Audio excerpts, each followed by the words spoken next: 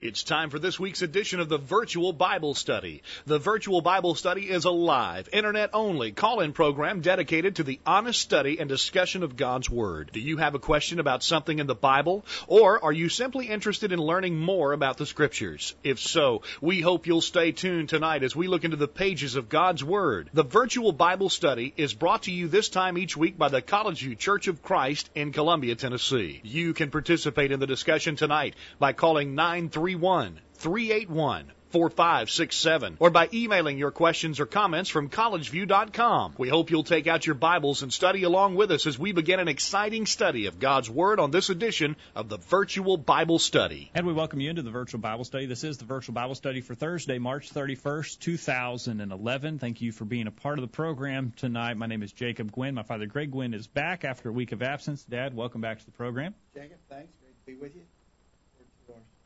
Got me? Oh, I do, I There think. we go. Thanks. We're looking forward to a good Bible study. All right, and we're looking forward to the discussion with you. The number to call is 877-381-4567. The email address to use is questions@collegeview.com. As we have an interesting program planned for tonight. I like your idea here for the program tonight, Dad. Well, actually, I kind of got it from you, Jacob. That's why I like it. Maybe that's right. There's just all kinds of statistics that indicate to us that our society, our culture, is in just incredible moral decline. And there have been a lot of polls and a lot of statistics that show that. And so tonight what we want to do is reference some of those kind of statistics and then ask the important question, Christian, how are you going to be different? If that's the way society is going, if that's the trends in our culture, how are we going to be different?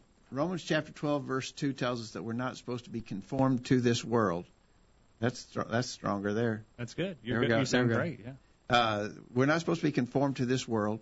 And so we want to ask Christians, if you're not going to be conformed to the world's headed that way, what are you going to do? How are you going to act? How are you going to think first and then act differently? Okay. 877-381-4567, questions@collegeview.com. You referenced there Romans chapter 12, verses 1 and 2. We're told not to be conformed to this world, but to be transformed. You know, those words are opposites, and they're opposite in action as well. Being conformed to something is something that's passive. You don't have to be involved. You know, it doesn't take any action to be conformed. It takes action to be transformed, to be different. And since we're told to be transformed, then we're going to have to act. We're going to have to work towards that. And then, as you mentioned, Dad, we need to have a plan for how we're going to accomplish that. That's right. And so we can't just passively let the society take us along in the same way that it's going. We have to work at being different. And so we want to know how you're going to work at it tonight. In general, maybe you can just send us your thoughts in the chat room tonight to the right of your viewing window. Or if you would like to give us an email or give us a phone call, let us know in general, how are you going to be different from the world? How are you going to help your children to be different from the world? That's an area we can get into, Dad, because a lot of people want their kids to fit in. And a lot of people are very hesitant to do anything that might cause their children not to be part of the group, to not to be totally socially adapted. Well, it's just in our basic nature that we don't like to be different. We want to fit in. Mm-hmm. But, of course, when the world around us is so wicked and evil, we can't fit in with that if we're going to be pleasing to God. So we have to accept the reality of the fact that we have to be different. Okay, so we'll talk about that. And we want to know, in particular, Dad, you have several different areas where our society has really changed its view on things, and we have some statistics that show how that society has changed those views and how we need to make plans and set goals on how we can be different. Yeah, earlier today to our update list, I sent out some questions asking for feedback. We haven't got much feedback today because I think the questions are kind of vague. I probably should have been more specific. That's okay. But I asked, Christian, how are you going to be different in regards to, and I asked, specify, how's your thinking going to be different? How's your conduct going to be different? Christian, how are you going to be different in marital fidelity in regards to the incredible increase in the prevalence of divorce? How are you going to be different about drinking alcohol? How are you going to be different about viewing pornography? How are you going to be different about basic honesty, telling the truth, not lying? How are you going to be different in regards to modesty? And those were the questions that we sent out earlier today. We want to talk about each of those areas. We may talk about some additional areas and see how you think that we can be different. All right. The number to call, 877-381-4567. Email questions@collegeview.com. Is our video getting out, Jacob? I think it is, yeah. Okay. All right, good. All right. You might let us know how we look on the other. Well, we know how we look, but you might tell us how the video looks and how you hear us tonight on the other end, just to make sure that we're getting out okay. Yeah, we need to hear from you tonight, so be sure and use the contact methods that are available. You can call in. We'd love to hear from you. 877-381-4567. Email. We're watching our email inbox. You can email us at questions@collegeview.com. And, of course, we also are anxious to get your input in the chat room. That's sort of interactive and automatic. So get on the chat room and give yourself a pseudonym so we can kind of identify who's saying what. And John is in the chat room tonight, and he's helping out already. He says a chameleon conforms to his environment. A caterpillar goes through a transformation. I see a sermon illustration there, perhaps, that John is sharing with us tonight. Yeah, that will work. All right. And then Paul says, but you're a chosen generation, a royal priesthood, a holy nation, his own special people, that you may proclaim his praises of him, the praises of him who called you out of darkness into his marvelous light. He references 1 Peter chapter 2, verse 9, shows how we are choosing a better way. And we are going to be weird. We're going to be different as a result of claiming to be the children of God. And that's what he wants. He wants us to be a special people, people that's not like the world. Earlier today, Jacob, I was doing a little research looking for statistics showing moral decline in our society, and I found a Gallup poll. Jeff, this is that first chart, if you can get it up. Jeff is running our board for us tonight. We appreciate that. Perceived moral acceptability of behaviors and social policies, a poll by the Gallup people. I was kind of taken aback, Jacob, because there's some really serious things on this list. Serious. And then there's wearing clothes made from animal skins. Or animal fur. Yeah. I mean, so they are equating, it seems to me, that there's sort of a moral equivalence, or they belong on the same page, which I don't think they do. The Gallup people seem to think that it belongs on the same page to be buying and wearing clothing made of animal fur with abortion or gay and lesbian relations. That's crazy to me. That obviously doesn't. Shows how the moral standard of that people don't even understand what morality is. What kind of things are we talking about when we're talking about? Are we talking about wearing animal fur? We're talking about killing unborn babies. Those things don't belong in the same discussion. Right. Okay. But anyway, they put it on the same page. I just wanted to highlight some of these things because it surely shows the decline that's taking place in our culture and in our society. If you look at that chart, gay and lesbian relations are considered morally acceptable by 52% of the American population. More people think it's acceptable than unacceptable. Yeah, that's amazing to me. And that is a rapid change in people's thinking in our culture. I think it surely is also being reflected in an increasing prevalence in homosexual activity as well. And so, there's a real indicator. On abortion, 38% of Americans believe abortion is morally acceptable. Only half think it's wrong. I can't believe that. Only 50% of people think it's wrong. There's a pretty large percentage, 12%, that are not certain. But only half the people think it's wrong to kill a baby in the womb. That's just amazing to me. It is amazing. Having a baby outside of marriage, 54% of people in America think it's okay to have a baby outside of marriage. It's morally acceptable. And that no doubt, Jacob, is why we're seeing such a huge prevalence of babies born out of wedlock, as we used to say. Yeah. Sex between an unmarried man and woman, 59% think that's morally acceptable. And so 5% think it's 5% of those people then think it's acceptable to have sexual relationships outside of marriage, but you can't have a baby outside of marriage. That's kind of crazy. It is crazy. But again, hard to believe. Effectively, 6 out of 10 people think there's no problem with sex outside of marriage. Sad. Gambling. Look at this. 61% of Americans think gambling is acceptable. Of course, you've got our government signing off on that. The government is endorsing and actually they're the bookies. They're in the business of running the gambling operations these days. So people think it's okay.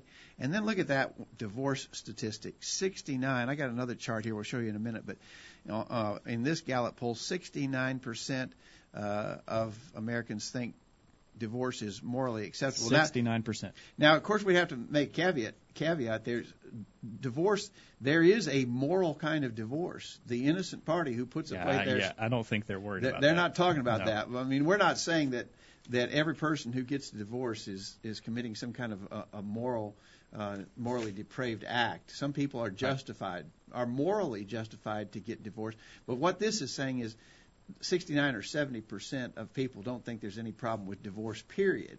That divorce is not a moral issue, and that obviously is wrong. Now, these are shocking numbers. We're not just presenting the numbers, though, just for the shock factor. What we're doing, though, is we are. Well, you are, but to show that our society is in dramatic moral decline. But that's not the only reason you're showing it, because what we're saying here is that the majority of people are going to think and act in ways that are not in harmony with God's word and His will. And if we're going to be transformed, we've got to be active. We've got to be working against this tidal wave of people that are going exactly the opposite of what God has revealed for us in His word. Yeah, and what this all indicates to us is that we clearly have to be different than people around us. We cannot be conformed to this way of thinking and acting, and therefore we're going to have to take conscious effort to be different. We don't like to be different. It's not easy, and it's not often pleasant to be different from the people who are around us, but we got to be. And so our question for the study tonight is, Christian, how are you going to be different than that? If that's the way the world's going, how are you going to be different than that? 877-381-4567. Email questions@collegeview.com. Later on in the program, we've got some interesting things here, Dad, from the Motion Picture Code of 1930, 81 years ago this month. The motion picture industry began to self-govern itself. They were worried about government intervention in the motion picture industry, so they took some proactive measures, and they set up some rules for what things you could show in a movie. We'll talk about those later on. Yeah, because we're going to talk. We'll throw that in when we get to the section here. How are you going to be different about pornography? Because an awful lot of what's in the movies in 1930 for sure, and even now, if we're thinking right, an awful lot of what's in the movies is pornography. Okay, we'll talk about that, and we'll look again at any ways that you have for how we can be different. Paul follows up his comments in the chat room. He says, we're not to be peculiar or weird just for weirdness' sake. Some people think they're just supposed to be odd. The peculiarity is because of who we are and whose we are. Values are not worldly. So he says you're going to be different just because of what you are. You don't have to try, or you shouldn't try to be weird, but you'll be different from the world if you're living as you should. Yeah, Dean mentions that on that statistic about gambling. He says there's many religious people who endorse gambling. And right. I think that's true. We've studied before. We've had a whole program in the past on gambling.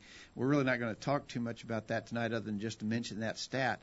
But I agree with Dean that there's a lot of religious people who sign off on gambling. But there are religious people. There have to be people who call themselves religious who sign off on these other things too. We know that there are people, supposedly religious people, who sign off on gay and lesbian relations. We've interviewed them. Yeah, if you look in our archives, you'll find those. There are religious people who sign off on abortion and so forth. And so we haven't interviewed anyone like that. We should set up an interview for that. Some religious person who thinks pro-abortion. That's pro-abortion. Yeah, it wouldn't be hard to find. Yeah, we ought to do that. Okay. All right. We're not quite to normal break time. Let's take our first break, Jacob, and then when we get back, let's get into these different categories and see what we can do about identifying how we must think differently and act differently. All right. We'll take a break, and we'll look forward to your comments on the other side. Don't go anywhere. The virtual Bible study continues right after this. Have you checked out all of the resources on collegeview.com lately? Check it out now while you listen to these important messages. The virtual Bible study will be right back after this. Tonight on Channel 8 WSIN, it's TV like you've never seen it before. Starting at 8, it's TV's funniest new comedy, Fornication in the City, and Marie has been misbehaving again. Guess what? I just cheated on my husband. He doesn't even know about it. And then at 8:30, it's the show that's setting the standard. You won't want to miss this week's I Love This World, where Bob makes a great announcement. Well, I think it's time you knew the truth. I'm gay. And at 9 o'clock, it's the show that Television Magazine has called the #1 drama for murder and violence. You won't want to miss this week's In Cold Blood to see who will be the next to be gunned down. It all starts tonight at 8 o'clock on Channel 8 WSIN. I'm Greg Gwynn, reminding you that sin is a terrible thing and that those who are entertained by watching others sin fall under the condemnation of God that is mentioned in Romans 1:28. Be careful what you watch on television, because in spite of what the devil wants you to think, sin is always sin, and it's never funny. Here's some quotes worth pondering. You are where you are and what you are because of the dominating thoughts that occupy your mind. If you want something done right, give the task to someone who is already busy. Man, I wish I'd said that. We're waiting to hear from you. Call in right now and join in on the virtual Bible study. Now, back to the program. We welcome you back into the program tonight, and we look forward to hearing from you. And the chat room has got several people in it tonight, and perhaps you'd like to join in. If you're not logged into the chat room tonight, follow the instructions at the bottom of the chat window, and you can participate in the discussion as well. We see Dean there from Louisiana, Danny from Greenville, Mississippi, Paul from Bloomington, Indiana, John from Edmond, Oklahoma, and there may be others as well. We look forward to hearing from you in the chat room, over email tonight, or on the telephone. So get in touch with us as we talk about, I think, some important things. Very important. And we mentioned at the beginning of the program we're going to have to be active. It's going to have to be a conscious decision on our part that we're going to stand against this tide of immorality in the country we live in. And I really do believe that it's necessary to get our thinking right and sort of be geared up or on guard for taking the necessary steps. You can't be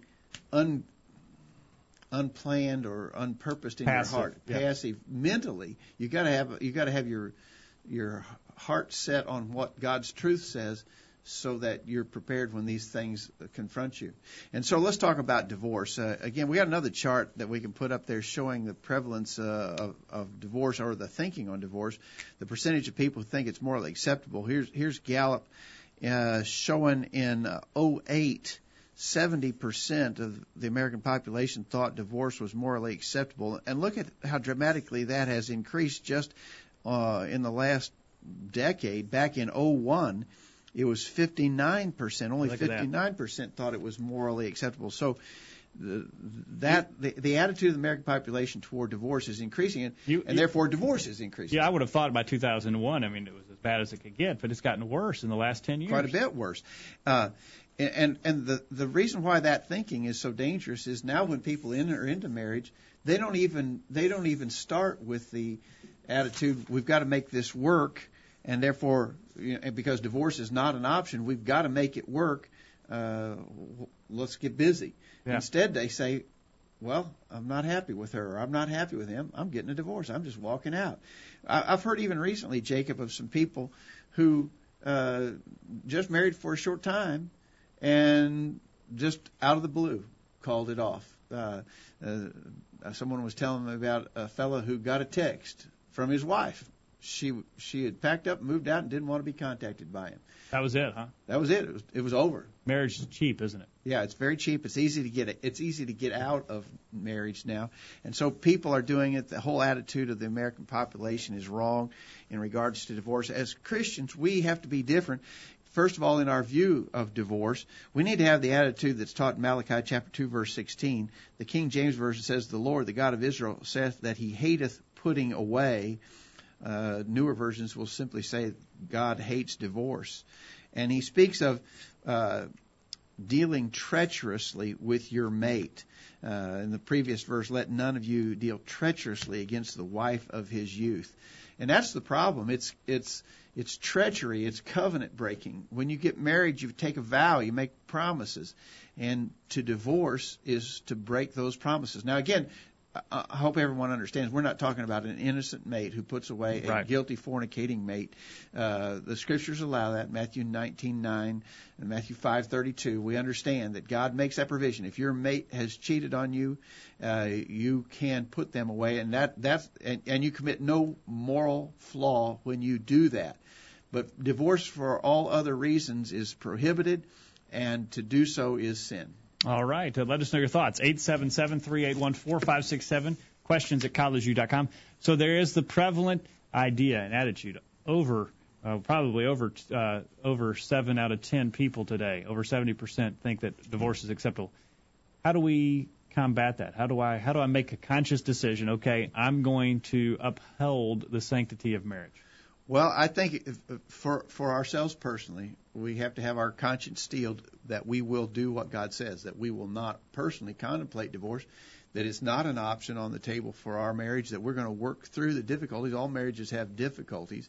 I've read plenty of statistics that suggest the difference between happy marriages and unhappy ones is not that the happy ones never have trouble and the unhappy ones do. All marriages have their difficulties. It's how you deal with the difficulties that make it, whether it's a good marriage or a bad one. And so we got to say, we're going to handle it. We're going to work through it. We're going to be committed to our marriage. We're not going to break our vows. Then we've got to teach that. We've got to, in our families, we've got to teach that to our young people. We've got to teach it to our children. We've got to teach God's law, because society's sure not going to teach that to our young people. We've got to teach that to our children. We've got to stand for it and insist upon that kind of teaching in the Lord's church. You know, there are several preachers, and I've heard specifically of preachers who would say, I'm not going to preach or teach about divorce. It's too controversial. Yeah.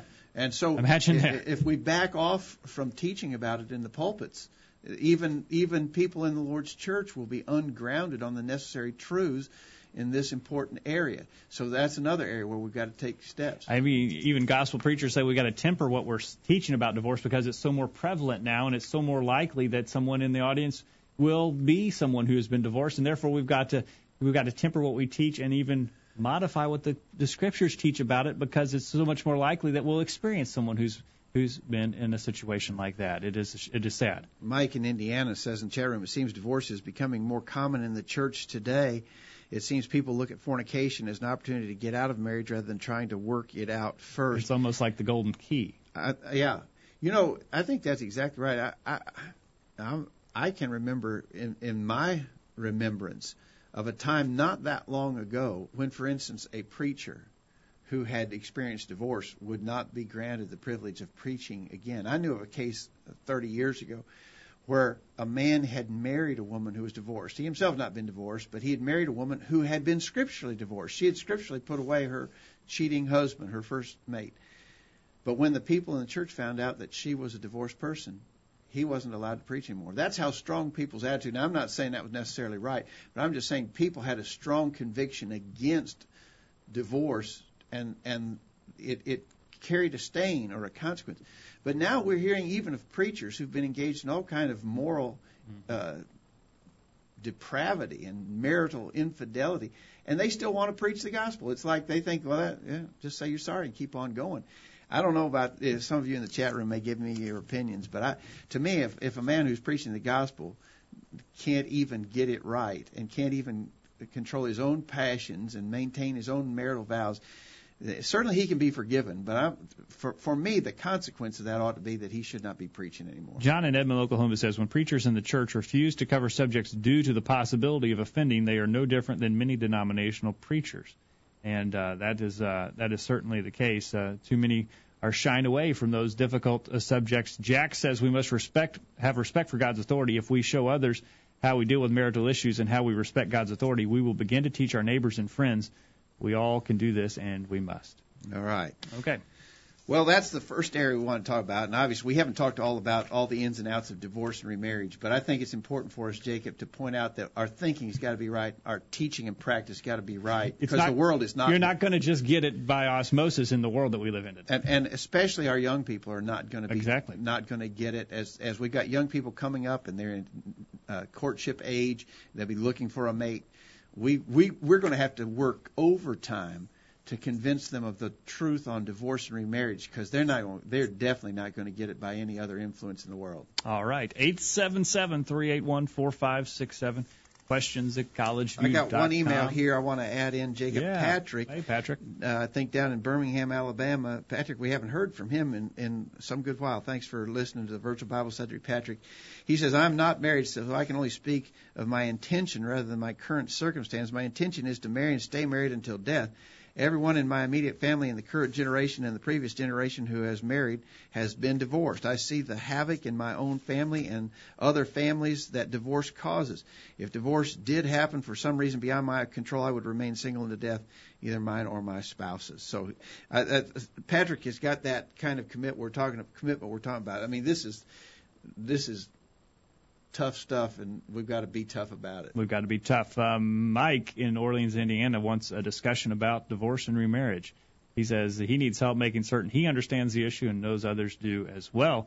And certainly that is something that would be valuable. I think we have in the past discussed about it, Dad, but it might be worthy to have a whole discussion on the subject of divorce. And we'll try to do that sometime soon. Thank you, Mike, for those comments. 877-381-4567. Email questions at collegeview.com. We've got... by the way, Dean and Danny agreed with me in reference to the preachers who commit moral infidelity. Right. And so I'm glad that they are in agreement with me on that. That's sort of a I could get on a soapbox about that if I'm not careful. Okay. All right. We've got other moral issues, and we show the statistics show that the tide of American sentiment is against what the Scriptures teach on these moral issues, and we need to be prepared, and we need to have a plan for how we're going to be different. Okay. We got the next topic that we were going to just touch on has to do with drinking alcohol. And we got another chart, Jeff, on drinking alcohol. Yep. And this is pretty telling. Only 15% of people think that drinking alcohol is morally wrong. So, less than 2 out of 10 think that drinking alcohol is wrong. 20% say it's morally acceptable, and 56%, the biggest majority, say that it is not a moral issue. It's not even something that you need to consider. It's not even on drinking alcohol is not even on the morality scale. It's not a moral issue, according to 56% of the American population. Don't worry. Unbelievable. So, again, we've talked about drinking on the virtual Bible study in the past. The position that I believe the Bible upholds is that for Christians, we ought to abstain from drinking intoxicating alcohol. I just really believe that a lot of strong arguments can be made in favor of that. Yeah. One passage that we've referenced before is 1 Peter chapter 4 and verse 3. And for any who are listening who have some doubts or concerns and maybe not certain on how they ought to view drinking alcohol, I think I don't think anybody disagrees you're not supposed to get drunk. But a lot of Christians are sort of hedging on the question of drinking in moderation, as they say. I think 1 Peter 4 verse 3 is a worthy study, and I would encourage everyone to study that.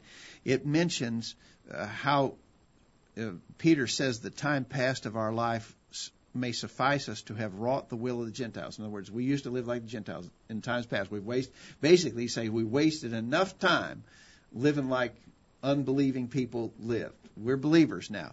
He says we wasted enough of our time living like the Gentiles when we walked in lasciviousness, lust, excessive wine, revelings, banquetings, and abominable idolatries. Notice, wherein they think it strange that you run not with them to the same excessive riot, speaking evil of you. Even back then, people thought Christians were strange because they didn't do this stuff. That's sort of what we're talking about tonight, Jacob. Be different, Christian. How are you going to be different? People will think you're odd if you don't do the kind of things they do. And in this context, one of the things that first century Christians were considered odd about was in reference to their view of drinking. And there are three levels of drinking there in 1 Peter 4, verse 3. There's the excessive wine and the revelings. Both of those suggest drinking beyond moderation. I think most all sources will agree that excessive wine and revelings involve drinking to the point of some level of serious drunkenness. Neither one of those levels, by the way, was at the level of the word drunkenness itself. Okay. In other words, they stopped short of it. So you got drunkenness, then you got excess of wine, then you got revelings, a little less. But an interesting word there is the word banquetings. And a lot of sources suggest banquetings was to drink, but without reference to any excess or over-drinking, just to drink.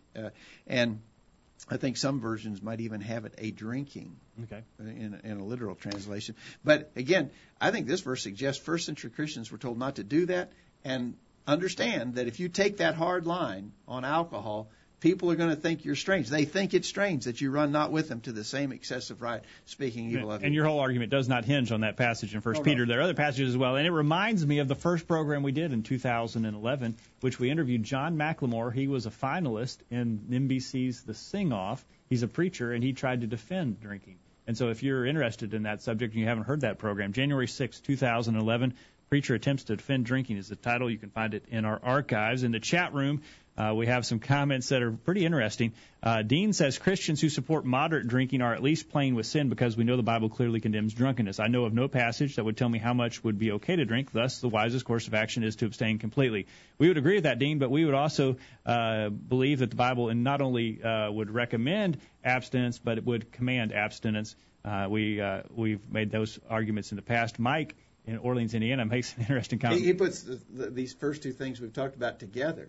Well, he does, but he also shows how maybe the world is influencing Christians. He says, my daughter is on a website that encourages members of the church to date and marry other Christians. I was shocked at the number of profiles of people who say they would date or marry someone who drinks alcohol, and a number drink on occasion. There you go. And that's sad. That's what we're talking about. It's exactly what Danny simply references 1 Thessalonians 5:22, abstain from all appearance of evil. Okay. And John says, for the most part, drinking is a social element. There is no reason in our day and age for Christians to drink alcoholic beverages. I suspect that most Christians who drink do so because of the social element, which, of course, is not a valid reason. Mike in Orleans mentions an argument that I've made before from 1 Timothy 5:23, where Paul had to command Timothy, drink no longer water, but use a little wine for thy stomach's sake and thine often infirmities. And I think the point of that is so clear. Timothy was a faithful first-century Christian. What was his normal practice? His normal practice was to drink none at all. He had to be instructed to take some for medicine. Okay. Obviously, I think that passage justifies the consumption of alcohol or any other thing that might be necessary as medicine, but it certainly shows that Timothy's normal practice was to drink none at all. All right. Well, we need to take a break and get this week's bullet point. On the other side of the break, we've been talking about this movie, this motion picture code of 1930, 81 years ago this month that it was enacted, and it will show you how far our society has gone. Comparing what they thought was acceptable and unacceptable in 1930, chances are your children are watching things that they thought were unacceptable on the screen in 1930. We'll get to those, and we'll show how that has sort of pushed the tide and directed the thoughts of many in our society today. We look forward to your thoughts. 877-381-4567. Email questions at collegeview.com, or join in the chat room if you're listening to us live tonight from collegeview.com. Don't go anywhere. The virtual Bible study will continue right after this. Don't touch that mouse. The virtual Bible study will be back right after this. This is Greg Gwynn with this week's bullet point. A financial planner observed that most folks spend more time planning their summer vacation than they devote to planning their most important lifetime goals. That is, without a doubt, a sad but true fact. How can we hope to succeed in life without planning and goal setting? If you want to be a successful student or businessman or politician or whatever, it takes planning. Surely this same point can be made in regards to our spiritual service to God. In fact, it may be even more true in this particular realm. We might even say that some folks appear to spend more time planning what they will do after supper on a given night than they have ever spent charting their plans for serving God. It's a sad situation, to be sure. The problem is that we've gotten our priorities out of order. Notice what Jesus said in Matthew chapter 6, beginning verse 32. Therefore take no thought, saying, what shall we eat, or what shall we drink, or wherewithal shall we be clothed? For your heavenly Father knoweth that ye have need of all these things. But seek ye first the kingdom of God and his righteousness, and all these things shall be added unto you. Do you see it? Jesus said that we ought not worry about the things that we most often do worry about. And he said that we should give careful consideration to our spiritual work, putting it first in our lives. Christian, are you making your plans to be faithful to God and to be active in his service? Have you spent any time lately planning about the things that are really most important? That's this week's bullet point. Think about it. Hello, my name is Preston Jackson. I'm from Valdosta, Georgia, and I love to listen to the virtual Bible study on Thursday night. For he hath said, I will never leave thee, nor forsake thee, so that we may boldly say, the Lord is my helper, and I will not fear what man shall do unto me. Hebrews 13, verses 5 and 6. The virtual Bible study continues. We welcome you back to the virtual Bible study tonight, and we look forward to hearing from you as we talk about our evil society that we live in and how it will cause us to change our thoughts and to modify the way that we view sin. If we're not careful, allow us to be conformed to the world and not transformed, as the Scriptures so explicitly teach us that we must be transformed. This program, we'll remind you, is brought to you by the College View Church of Christ in Columbia, Tennessee. Find out more about us at our website, thevirtualbiblestudy.com or collegeview.com. And if you're in the Columbia, Tennessee area, we encourage you to come and worship with us at any time. You'd be our welcome guest. As we talk about the fact that our society is influencing us, Dad, the statistics are clear that our society is changing, and as we talked about with drinking and with divorce, it is affecting those who claim to be Christians. Yeah, and so the premise of our study tonight is society is corrupt. We know that. It's getting worse. It's not getting better. Therefore, we've got to increase our diligence, and we have to be more committed than ever to being different from the world. Mm-hmm. And Christians don't, we understand it's not easy. We'd rather not be different from people around us, but we have to be. Mm-hmm. Now, the next area that we were going to talk about has to do with pornography. And this survey was put out by the Pew Research for People and the Press. It was a values update survey. Jeff, we're going to look at the chart on pornography. The question was asked, and people were asked, how much do you agree with this? Here's the statement that was made. Nude magazines and X-rated movies provide harmless entertainment for those who enjoy it. Now, they asked, do you completely agree with that statement? Do you mostly agree? Do you mostly disagree? Or you completely disagree? 14% of Americans agreed it's harmless entertainment for those who enjoy it. 27% mostly agreed. So 14% completely agreed. 27% mostly agreed. So what do you got there? You got over 40% who said, yeah, nude magazines and X-rated movie are harmless entertainment. That's where our society is. Almost half think that's no issue. Not even anything to worry about. Don't think about it. It's very sad. So we want to know, what do you think? How are you going to prepare yourself in dealing with this? One of the things that Jacob found, give us some updates on it. Yeah, this is interesting. This is stuff, this is stuff that sermons are made out of right here. In 1930, the motion picture industry realized that the government was potentially going to start some censorship and start putting their hand in what motion pictures were showing, and so they did a little preemptive action here. And they came up with their own code, and they gave reasons for it. Dad, notice this. The moral importance of entertainment is something which has been universally recognized. Now, compare this with the Christian who says, I can watch it, it doesn't bother me. These are what people of the world were saying. This was 30 years ago. No, 81 years ago. Excuse me, this was 1930. 1930. Movies were really just getting started. Right. They were doing this because we got the talkies now, right, where you can actually hear them talking. Yeah. Okay, they said the moral importance of entertainment is something which has been universally recognized. It enters intimately into the lives of men and women and affects them closely. It occupies their minds and affections during leisure hours and ultimately touches the whole of their lives. A man may be judged by his standard of entertainment as easily as by the standard of his work. These are not, religious stuffies here. But that sounds like something a preacher would say. That looks like a bulletin article. Yeah. But this is what they were saying in 1930, the movie picture industry was. So correct entertainment raises the whole standard of a nation. Wrong entertainment lowers the whole living conditions and moral ideals of a race. That's how important they realized it was. Now, though a new art, they're talking about motion pictures in 1930, it was a new art, possibly a combination of art. It has the same object as the other arts, the presentations of human thought, emotion, and experience in terms of an appeal to the soul through the senses. Here, as in entertainment, art enters intimately into the lives of human beings. Art can be morally good, lifting men to higher levels. This has been done through good music, great painting, authentic fiction, poetry, and drama. Art can be morally evil in its effects. This is clearly This is the case clearly enough with unclean art, indecent books, suggestive drama. The effects on lives of men and women are obvious. All right, so they had their attitude was right, and so they implemented certain. They certainly did. Rules. Back in 1930, there were certain rules about what you couldn't do in the movies. All right, now again, this is going to really graphically illustrate how much the scale has been sliding. Yeah. Okay, this is what they said in 1930. Out of a regard for the sanctity of marriage and the home, the triangle, that is, the love of a third party for one already married, needs careful handling. The treatment should not throw sympathy against marriage as an institution. In other words, you protect marriage as an institution. You don't show those love triangles. You don't show the person who's committing adultery. They go on. Scenes of passion must be treated with an honest acknowledgement of the human nature and its normal reactions. Many scenes cannot be presented without arousing dangerous emotions on the part of the immature. the young, or the criminal classes. Even within the limits of pure love, certain facts have been universally regarded by lawmakers as outside the limits of safe presentation.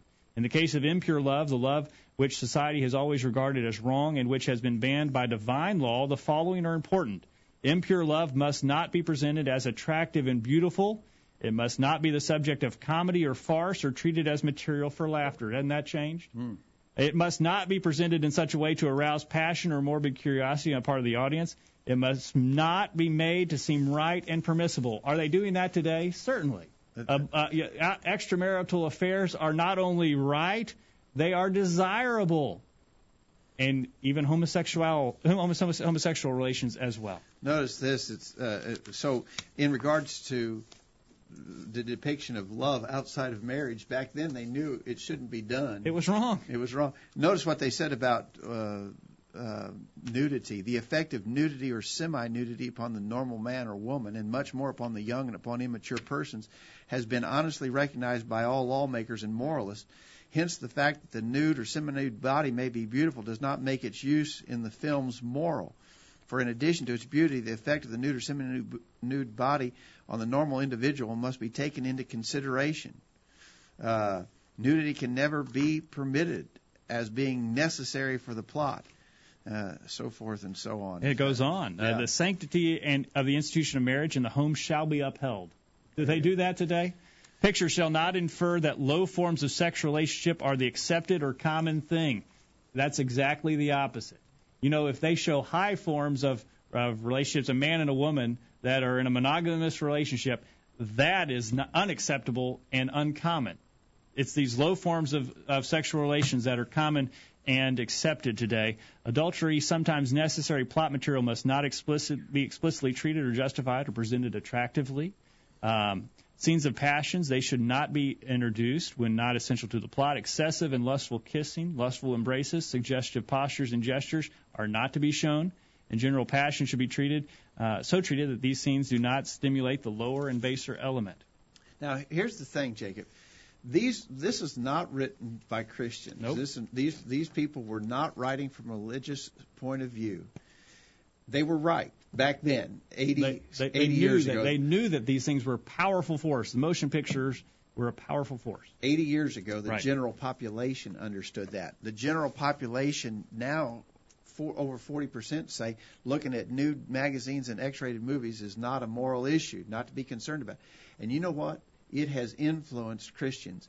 And I'm appalled and truly disturbed to hear Christians talk about the movies they go to see, and they clearly would have been rated as pornography in 1930. Everything that you just read from the 1930s moral motion picture code is violated by every movie that's in the movie theaters today, and yet Christians go and act like it's okay and not a moral issue.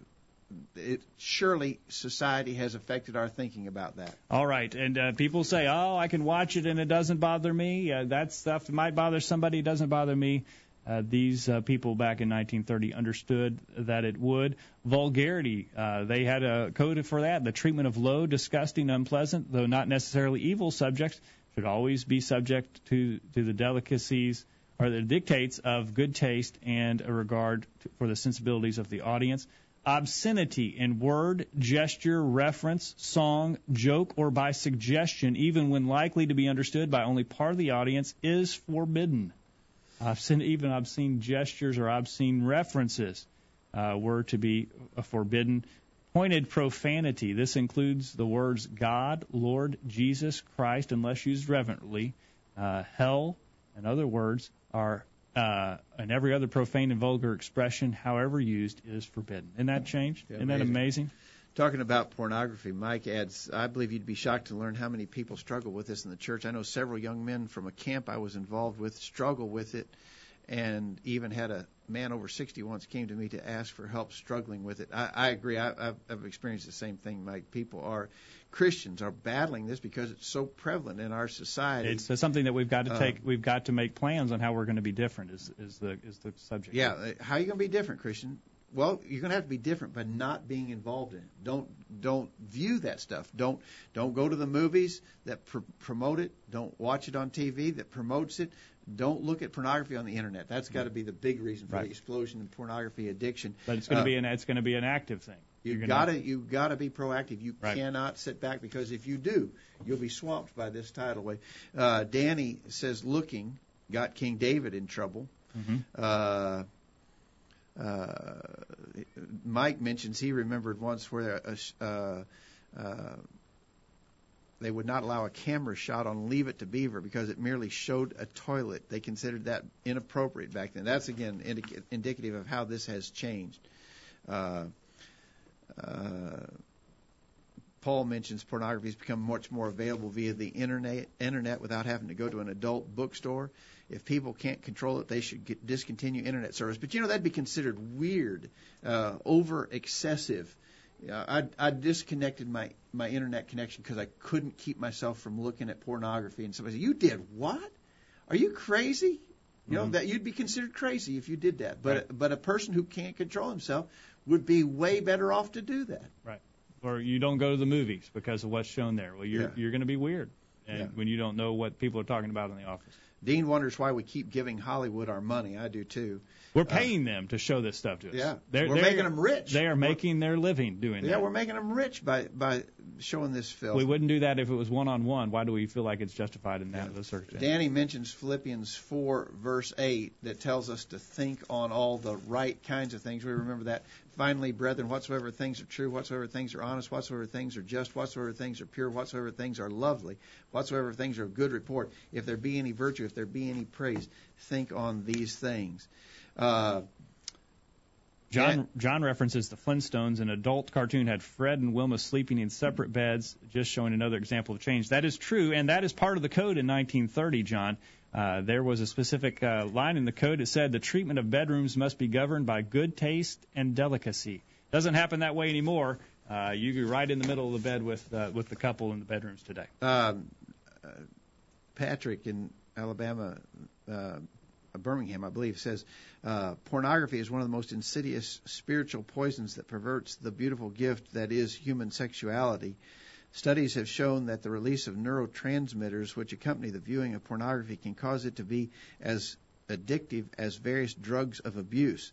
The effect is strengthened by certain sinful actions which are usually conducted while viewing it.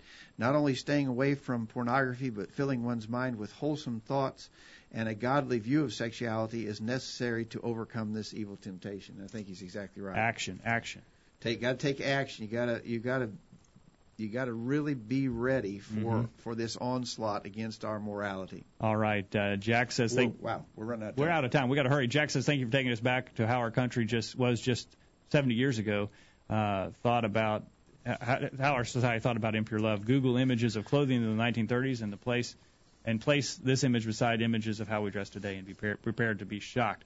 Okay, good comments. I appreciate those, Jack. We need to hurry and get a break, and then we'll go to the top of the hour. We've got several more topics. We may not get to them all, but we'll try. Okay, all right. We'll talk about those on the other side. We'll look forward to hearing from you. 877-381-4567. Email questions@collegeview.com. Don't go anywhere. We're back right after this. Enjoying the virtual Bible study? Email a friend during this break and tell them to join in on the discussion. There's more exciting Bible study after this commercial. Hello. Hey, Matt. No, I don't have any plans for Friday night. What are you doing? Oh, I won't be able to go with you to watch that movie. Because, Matt, the movie is rated R. Hey, why don't you just come over and hang out at my house Friday night? Great, I'll see you there. Being pleasing to God means that you may have to be different than the crowd, but don't be afraid to stand up for what's right. You just might find it is easier than what you expect. A message brought to you by College View Church of Christ. My name is Steve Dvorak, reminding you to listen to the virtual Bible study every Thursday night at 8 o'clock Central Time. Broadcasting around the world with truths that are out of this world. The virtual Bible study. Take it away, guys. We're back on the program. We're going fast for the remainder of the program, so hold on tight and keep your comments coming in the chat room. We may miss some, but we'll try and get them in. We're talking about things in our society that are changing and how the society is moving away from God, and we're going to have to make plans to be different. Yeah, we got to plan and act differently than the world. We ask a question about honesty and lying, and we since we're out of time, I really want to go to the last point, Jacob. We just got enough time. I'm just going to reference this survey. About 4 in 10 think lying is justified sometimes. Just over half, 52%, said it's never justified.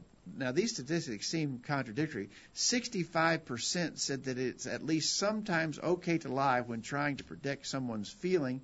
4 in 10 said it's okay at times to exaggerate a story to make it more interesting. And lying to a child about a parent's past misbehavior is okay. A third of people say it's okay at times to lie about one's age and okay to lie about being sick to take a day off of work. Going to have to be weird, I guess. So if you're dealing with people like that, Jacob, how do you know when to trust what they're saying?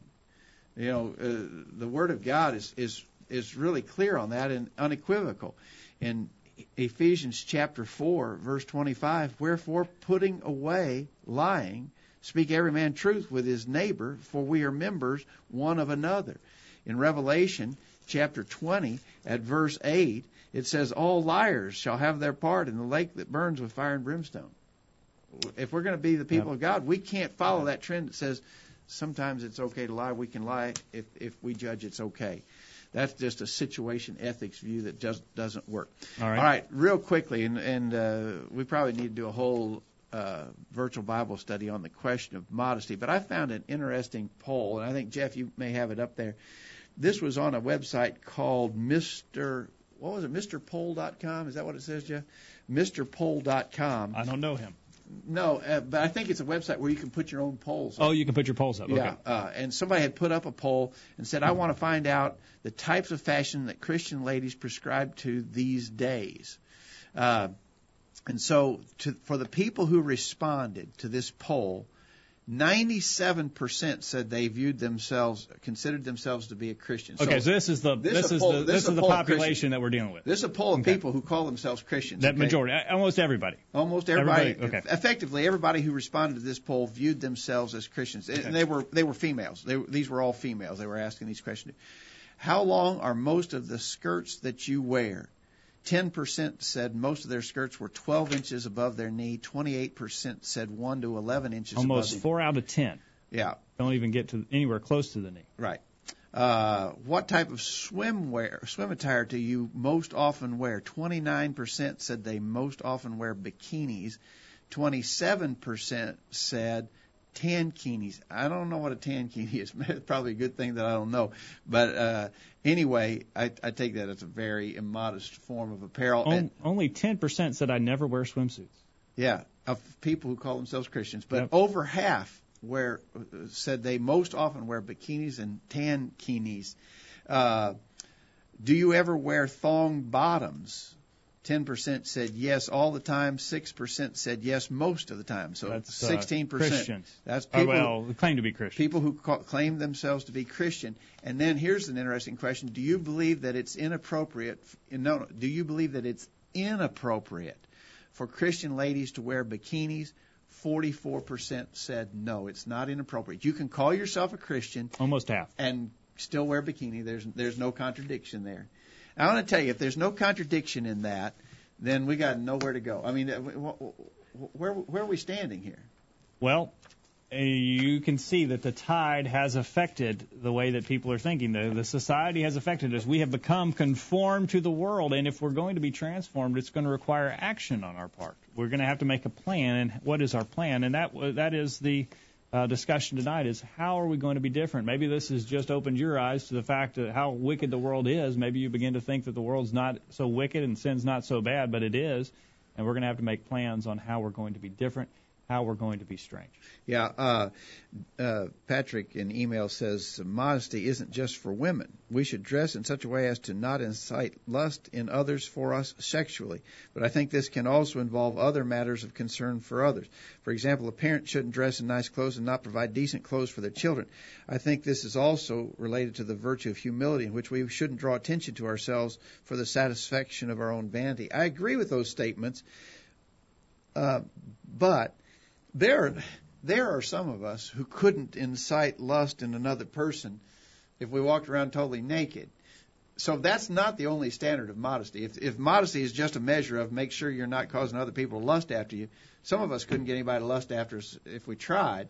That's not the full measure. I'm not saying that's an inappropriate test, one test to apply, but that doesn't cover the whole spectrum. The other thing that Patrick mentions there is parents who dress one way but don't provide for their children to dress the same way. There's an awful lot of parents who would never dress like they help their children to dress. It's almost like the parents are living vicariously through their children. Or they're just unwilling to put their foot down and say, no, you're not going to wear that. Yeah. And so I had a gentleman tell me one time, you'll be surprised what you allow your daughter to wear. I hope that I'm not. I hope you're not, too. Let's see. There are a lot of comment in the chat room here. He says, Mike says you have to watch your eyes even in Walmart these days. I tell you what, the first warm days of spring brings out all manner of undress at the Walmart. It's disgusting. I think Mike is right about that. Mm-hmm. Let's see. Jack mentions an 80-year-old gentleman who told me they didn't even step out of their home to get the mail from the mailbox unless they were fully clothed. He says, I've seen people go out to the mailbox in nothing but a towel. He also mentioned a man who, an older gentleman, and I don't know if this is necessary, but he said he would wear a hat and a sports coat to work in the garden. If he got hot, he'd take the coat off, but if anyone came around, he'd put the coat back on. There were just different standards back then. Paul mentions our school has swimming. When I told them our kids would not be participating as part of the PE curriculum, they just didn't get it. No understanding. Well, Paul, that's because of the way our world views things. That's the tidal way we're talking about. And this is what we're talking about. We have to take steps to be different. So I commend you, Paul. I commend you for taking that stand and teaching your children that and encouraging them that they have to understand. Sometimes we can't do what the people of the world are doing because they're going the wrong way, and we can't go that way. Good for you, Paul. Yes. Let's see, Mike says, I remember a cartoon in the paper I saw one time. The first picture showed a woman afraid to open the door because she was in her underwear. The second picture, she was in her bikini and felt no shame opening the door. What inconsistency. Inconsistency, absolutely. Yeah. All right. Paul goes on to say the school didn't get it, the kids understood. So that's good. We're coming up into the season of the year, and again, as we suggested, it may be good perhaps to spend a whole program dealing with the questions of necessary modesty, because the world is way off on that, obviously, and we need to make sure that we're doing right and that we're teaching our kids right. This is going to be I think, Jacob, this is going to be one of the hardest areas for parents to help their kids take the line, to maintain modesty, to be different in the way that you dress.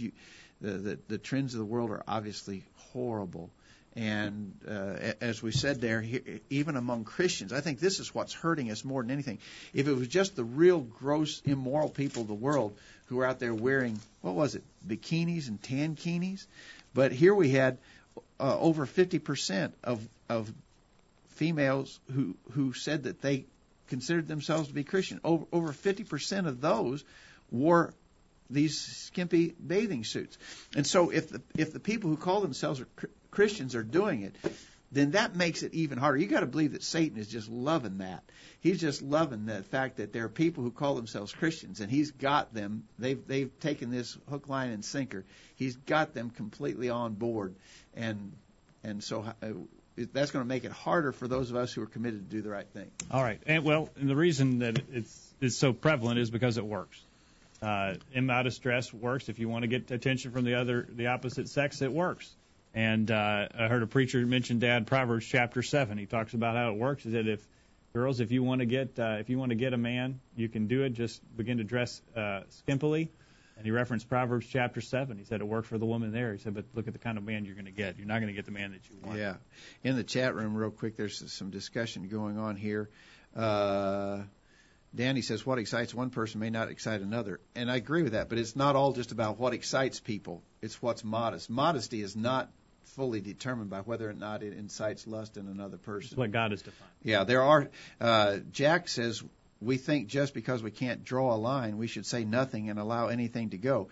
That's the thing. A lot of people think this is just completely subjective. It's just you'll have to make up your mind. I'll have to make up mine. I don't buy that. I don't think Jack does either. I think there's some absolutes here, and again, may justify a whole study on that subject.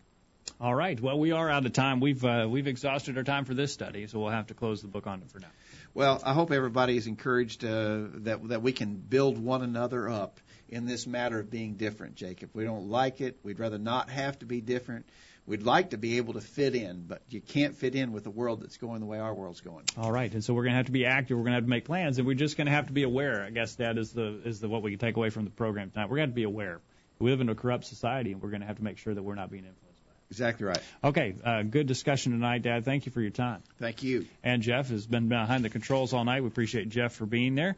We appreciate you for joining us as well. If you're listening to us in the archive version, it's not too late for you to join in the discussion. Send us your comments about the things you've heard on this program or on any program. Send us an email or give us a call anytime. We'd love to hear from you. And if you have a suggestion for a future discussion on the virtual Bible study, we'd love to have that suggestion as well.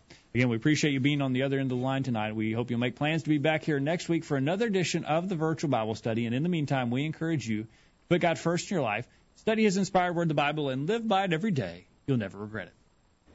Thanks for listening to the Virtual Bible Study, brought to you by the College View Church of Christ. The College View Church of Christ meets at 1618 Hampshire Pike in Columbia, Tennessee. If you are in the Columbia, Tennessee area, we encourage you to worship with the College View Church of Christ on Sunday mornings at 9:30 and on Sunday evenings at 6 o'clock. The College View Church of Christ also welcomes you to attend their Wednesday night Bible studies at 7 o'clock. If you have any questions about something that was said on tonight's broadcast or would like more information about the College View Church of Christ, please call 931-381-4567. That number again, 931-381-4567. Or for more information on the internet, visit collegeview.com. Be sure to tune into the virtual Bible study this time next Thursday for another informative study of God's Word.